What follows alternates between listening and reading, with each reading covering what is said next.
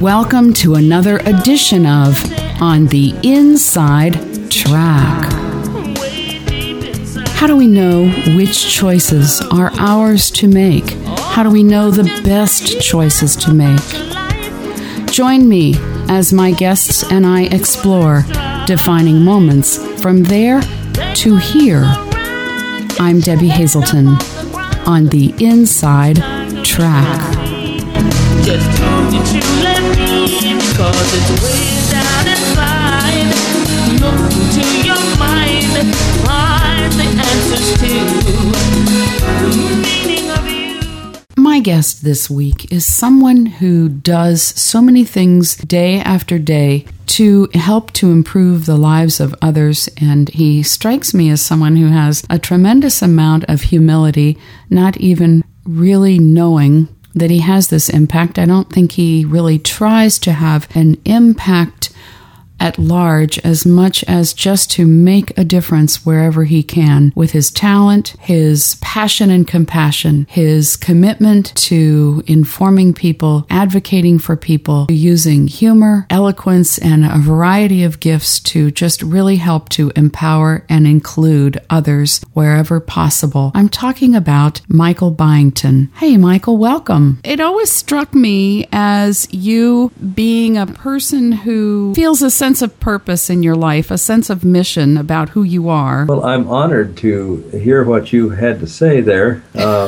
I think I have evolved over the years and have had multiple missions, but I will certainly agree that I'm one of these people who is kind of like the concentrated espresso type. I have a lot of passion for any mission that I've had. My first college degree was in drama therapy, and I was convinced that I was going to be the next great gift to drama therapy or psychodrama or some of those fields. Wow. And I did get jobs that allowed me to practice some of that. I ran a performing arts group that was peopled with all kinds of disabled people for a while, which we originally we had the sponsorship of an independent living center, and we were called the Topeka Independent Living Center Players, but they dropped us after a while. I guess we got too controversial for them, so we became the Uncivil Liberation Players.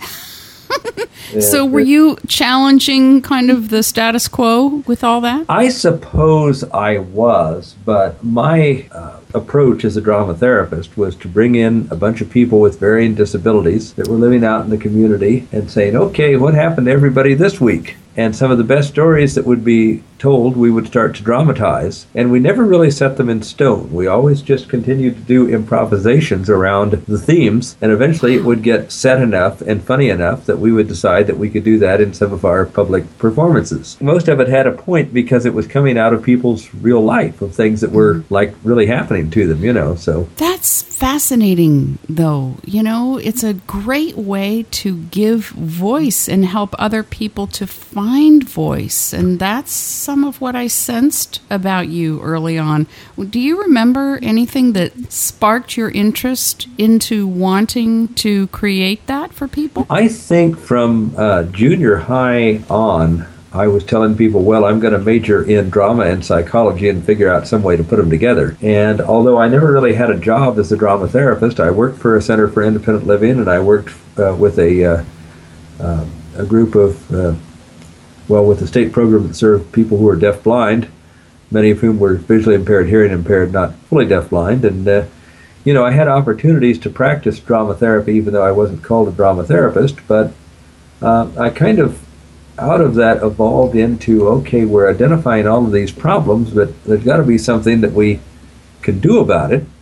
And that got me involved in lobbying. And I ended up being the legislative chair for our state affiliate for a number of years, and got some attention because I was giving a lot of testimony at the state legislature, and ultimately was hired by an outfit that was a service provider called Envision to serve as their lobbyist, and did a lot of work then at the Capitol in Topeka, Kansas, where I'm from. And occasionally they would send me to Washington. That allowed me to get invited to the signing of the ADA and a few things like that, which are very memorable experiences that have sort of marked my life for what it is. I feel that I've been very fortunate in my life. Not that I've been at the center of any of this stuff, but I've certainly gotten to be a spectator of a lot of history and blindness and disability advocacy, and that's been kind of fun.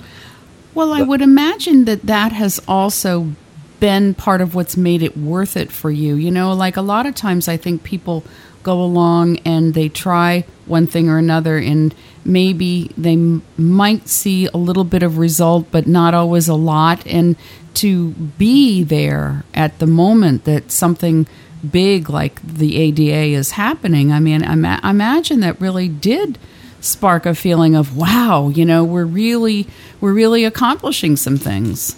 Well, I was moved enough by it that it came up in this show, and I had no idea what we were going to talk about tonight. But since you brought it up, it happened. But I think it also proves that no matter how committed you become to a particular course of action, it may not necessarily be what you do for the rest of your life. I went back to school at the age of 55 and got my Certified Orientation and Mobility Specialist credential, which as a legally blind person, I'm certainly not the first in the country, but there aren't a whole lot of us who have gone into that field that are blind or legally blind. And it's almost been like everything I've done in life has been something that I advocated for. Mm-hmm. Then it happened, and then I made a living out of it for a while, which is fun. Well, see, what I think is interesting is, to me, there's a common link in all of this that I'm hearing, and advocacy is part of it, but it sounds like it's about helping people to find a voice, and then helping to find that sense of personal power. And I think that is, and the fact that you were even interested in psychology and all of that is interesting to me. I mean, were you one who struggled early on? Were you in the midst of some of that where you created some sense of empathy? Well, you know, I've always had a certain I guess the word would be jealousy of people who, for example, went to a school for the blind, because I've always been more comfortable around blind and visually impaired people in a way, I suppose. But I went mainstream all the way. Sometimes if you are the only visually impaired person in, or blind person in a group, it does feel kind of lonely. So well, yeah. And, you know, I don't know if you had people around who listened to you as you were kind of putting things together and maybe soul searching and finding your own voice, but to go into psychology and then to go into drama and to have that sense of humor, oh my heavens, I imagine that was, you know, a saving grace along the way, I would imagine. It's a blessing, but it's also an albatross sometimes, I think. I mean, I did my first stand-up routine for a junior high talent show when I was in 7th grade. And yes, people laughed and they thought I was real funny. And I got the reputation of the class clown. Mm-hmm. And I fully cashed in on that reputation, including acting like I could not see some things that I really maybe could see, running into walls, doing things like that, pratfalls, because it was funny and it would get a laugh. Mm-hmm. And the thing that I learned about that is, yes, there is a superficial level at which people really enjoy that. But then in my quiet moments, and I was reading some of your emails about your shows tonight, you love quiet moments, you love being one-on-one in people. Mm-hmm, mm-hmm. I was really searching for that kind of interaction. Mm-hmm. I really wanted to have a serious girlfriend, things like that. Those things weren't available because I had so absolutely thoroughly ingratiated myself as the class clown. Yeah. So, sure. I remember my mother telling me that most comedians are very serious. You know, so... Ooh, your mother was a very insightful Wasn't person. That cool? When you're doing your O&M now, what's that like with people? Well, I'm a low vision guy, And one thing that I have absolutely committed to share with people is that there's one thing that I'm never going to be, and I'm never going to act like I am, and that's thoroughly sighted. I'm not fully sighted. Mm-hmm. I'm also not blind. Mm-hmm. And I think this is probably why I'm an ACB member and not an NFB member. I think that we have to acknowledge that there are people who are blind, there are people who are sighted, and there are people who are somewhere in between, and they all have their sets of skills and their sets of capabilities, etc., to bring into, making the world a better place or whatever, just who we are. I am someone with O&M who will share what I see, and I will tell people up front, now, I'm not going to monitor you like an NOMC that was trained with NFB. I am a certified orientation and mobility specialist. I got my credentials from Texas Tech and then took the test and passed it. Mm-hmm. I'm going to monitor you from some distance, but I'm not going to monitor you from as far of a distance as many other O&Ms would. When you're on an independent travel route, but I have to observe what you're doing, you can kind of figure I may be back there somewhere. But just don't look back if you have any vision, because that's not important where I am. What's important is that you show me that you've learned what we were trying to learn, and that you do this route or whatever you're attempting to do. Well, why was it important to you to do this, to become this? You know what? It was really important to me to become this because I was out of other things to do. Okay, I get that, and I thought that's the truth. I mean, I had been a lobbyist, and I had been somewhat successful, but I had burned out. Mm-hmm. After I burned out, I became a shift manager for the dormitory of our residential rehabilitation center for the blind here in Kansas. Mm-hmm. And that was great because it was like unstructured time that I could provide rehab services to people. I mean, we did whatever the person wanted to work on. That's cool. I assisted people with O&M. I assisted with daily living skills. I assisted with this and that. Just whatever they wanted to do when they got back up on the dorm was what we got to work with. And I loved the job. Didn't make much money at it for sure. They don't pay those people very much. I was making about 3 times as much money when I was a lobbyist. Yeah. But eventually, it was real clear to me, because I had been a lobbyist, that the Kansas legislature was going to close down our rehabilitation center for the blind in Kansas. I went to our affiliate office. Our ACB affiliate does have an office because they've cut so many services in Kansas that are operated by the folks who ought to be providing blind services, like the state or wealthy private not-for-profits that are getting lots of government money, that our little state affiliate has opened up an office, and we do provide quite a few supportive and rehabilitative services out of it, a lot of which are provided by our members who are just volunteers or who are retired from the now no longer existent state agency. And I was just going to work with them and maybe try to make a little bit of money in private practice, but they were having hearings after I quit. And I quit about 6 months before the place closed down. And my old CEO at Envision, where I had done my lobbying work, it's the largest private not-for-profit that represents, that serves blind and visually impaired people in Kansas. Mm-hmm. And in some other places across the country with some of their base stores that they do and so on. There was public hearings about the closure of the rehab center for the blind. And Linda Merrill, who was the CEO of Envision at that time, was there basically to see what business she wanted that she could pick up. And I had showed up representing our state affiliate, which, I was kind of burned out on lobbying, but somebody needed to do it, so I was there. Mm-hmm. And Linda and I went to lunch, and I gave her some help in terms of, well, no, this is really what you're wanting to do. You're wanting to do related services. You don't want this and this and this because you're not going to make any money at it. And we had a nice conversation. And she said, well, I'd like to put you back to work, but, our lobbyist now is Pat Roberts' son. He's still a senator from Kansas, and I really don't need a lobbyist. I don't know what you'd like to do. I wish you'd have gone and finished up your work in orientation and mobility, because everybody used to talk about how good you were at giving directions and getting people around. Mm-hmm. I said, well, send me back to school and let me finish up my credentials, and I'll be your orientation and mobility instructor. And it was just an offhanded comment over a lunch. Wow. But that's how I became a comms. So, so now that you're doing that, what's it like for you? well, it depends on what's happening. When I'm standing out in 100-degree heat on a corner with somebody who's learning to ride the buses, waiting for a bus that has broken down, I can't tell you that it's the most joyous thing that I've ever done in my life.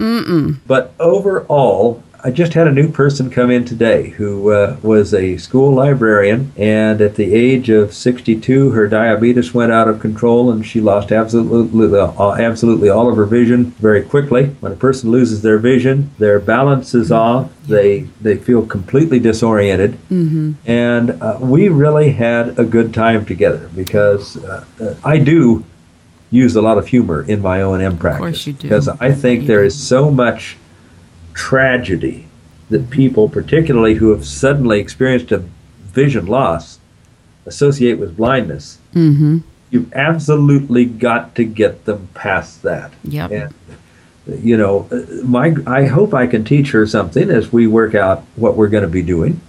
I hope I can make her get around more independently again. But the one thing that I know happened was that she left our conversation today and my assessment laughing and feeling better about herself than she did when she came in. And that is part, O&M is not something that is totally taught. It's something where the individual has to be brought into the mindset to believe that it's possible. And if they believe it, they'll figure it out to a certain extent. I had something happen today that just doesn't usually happen to me. I made a grown man cry. He was a gentleman who is slightly learning disabled, but, you know, pretty capable guy. But he's losing his vision due to retinitis pigmentosa, and he has just, you know, a very tiny amount of vision left. And because he is learning disabled, he's got some parents that are very committed with his situation. He's in their 30s, and they're in their 60s, and they know that they're going to not be around forever, so they want to make sure this guy's going to be okay as a blind guy with a learning disability. And I love working with the family. They're a great family. Mom and Dad go on the O&M lessons with us, and I support that because this gentleman lives about 3 hours away from where he's coming to get lessons from me, and so Mom and Dad have to fill in and do some of this between lessons and so on. But they said that they went on vacation and they were in a large touristy area of some type in a building that had plants all over it and people all over it, and he became very confused and frustrated, and they wondered if we could work in some really nasty big buildings on interior mobility. So I took him to this bank building in Wichita that is absolutely a disaster of a thing to get around. It's awful. And I gave him several routes to work, and I probably pushed him just a little bit too hard.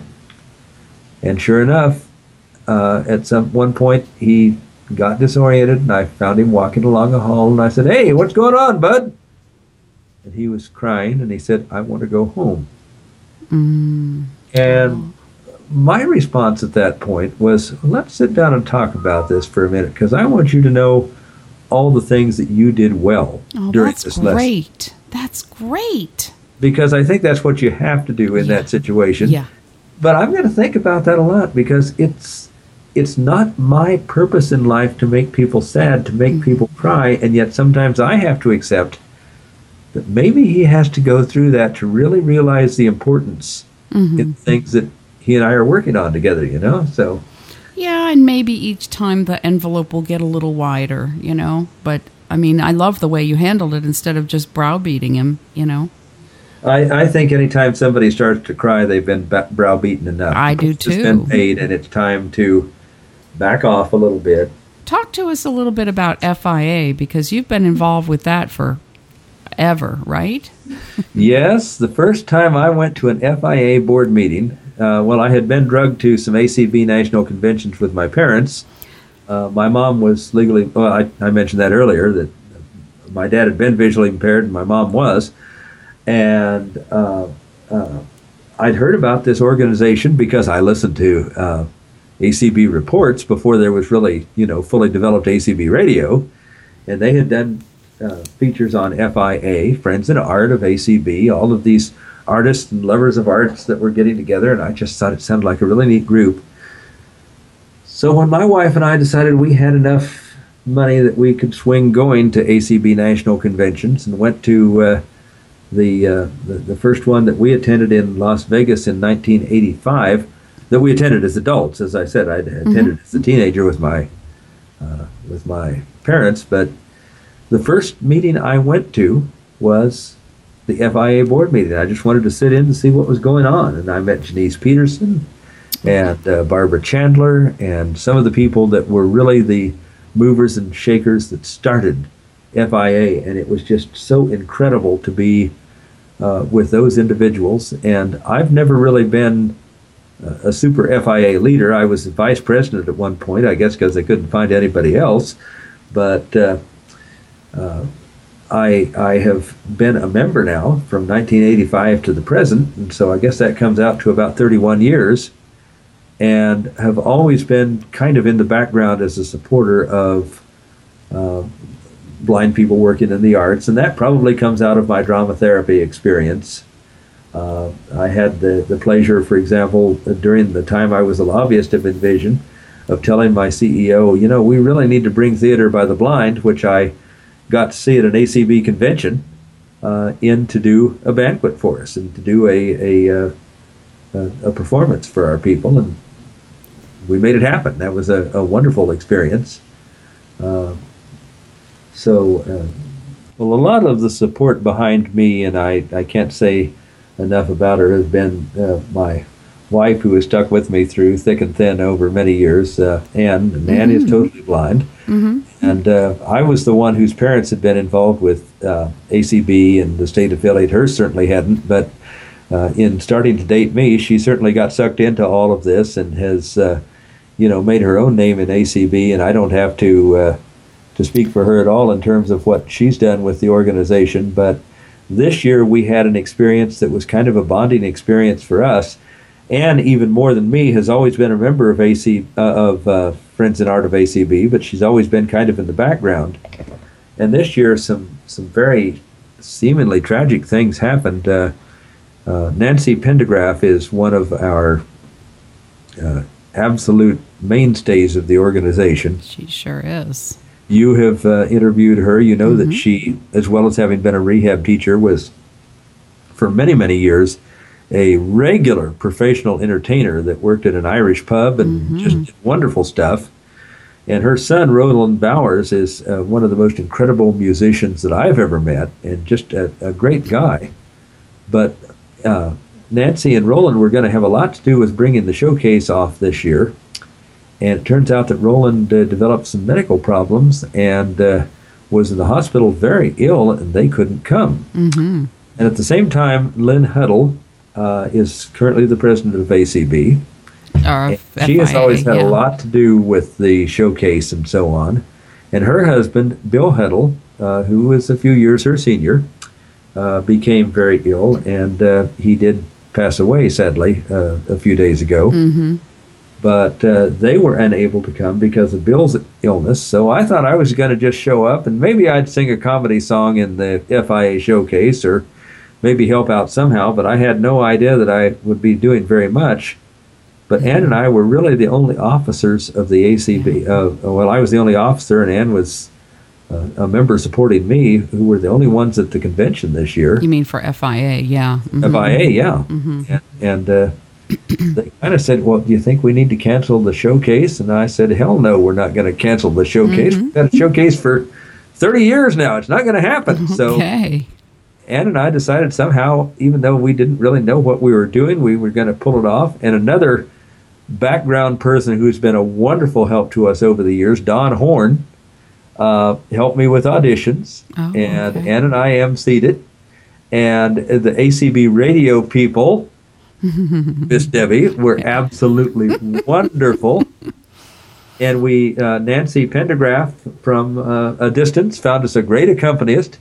And by golly, we pulled it off, and most people seem to have liked the showcase. You did, and put that thing in there about hang in there and get well for the ones that couldn't be there, and just, again, the kindness, the thoughtfulness. I remember you coming up to me after my invocation on Friday.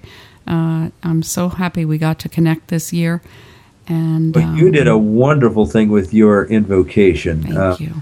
For those of you who didn't hear that, folks, Miss Hazelton here was invited to give an invocation, and she gave up most of her time to give that to Jason Castonguay, another ACB radio personality, who had done just a wonderful, wonderful rendition of So Please Be Kind, and I don't remember the name. Help is on the way, and we can be kind, yeah. Mm-hmm. Just some wonderful pieces. Yeah. And of course, I mean, Ann and I were pleased to be able to pull it together, but without people like Timothy Jones, who is an absolute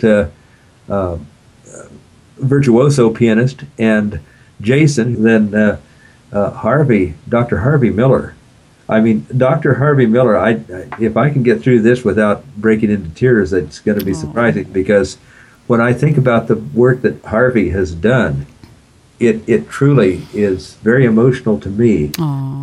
We gave a big piece of the second act to Dr. Miller. Dr. Miller is 83 years young, and he, a few years after he had retired from his professorship at Brevard College in North Carolina and was a professor emeritus, found this tome in the American Printing House for the Blind Museum that was some of the original music written by the compatriots of Louis Braille, and it was the first music in the world ever written in the Braille notation invented by Louis Braille. And Louis Braille's roommate, whose last name was Gutierrez, had written over half of the pieces in this tome. And Harvey did this wonderful introduction, said where he can just imagine the two boys at the age of 12, and Louis Braille saying, "Well, I don't know, that 12-dot system the captain brought over, I don't like that. I think we ought to do 6 dots." And Gutierrez had said, "Well, how about 8 dots? That way we'll have 2 for the cursor." And of course the audience loved that, because they didn't exactly have cursors back then. But Harvey, in his retirement, took this music and brought it into Sibelius, figured out how it should be written in notation that people could read, and he has restored to the world music written by these wondrous blind composers that would have absolutely been lost if he hadn't have done what he did. Wow. And I feel that showcasing him at the beginning of the second act of the showcase this year is something that should be appreciated by people as a piece of incredible history in relation to blindness, in relation to Braille, and in relation to music, because it's just something that wouldn't have happened without him. And I am just honored and enthralled to be in the presence of people like Timothy and Harvey and Jason. I count myself so lucky to just get to rub elbows with those people. And so the FIA showcase and anything Ann and I were able to bring to it by what we did was just a labor of love, pulling it all together to give these people a chance to share something which absolutely had to be shared. Well, it was beautiful, and you certainly did it with all the spirit and skill, because I like this spirit that you put forth and this common denominator that I think is in many of these things that you do, and having fun, but you really do care about people, and it comes through. Thank you so much. Thank you, Michael, for being my guest this week on The Inside Track. Problems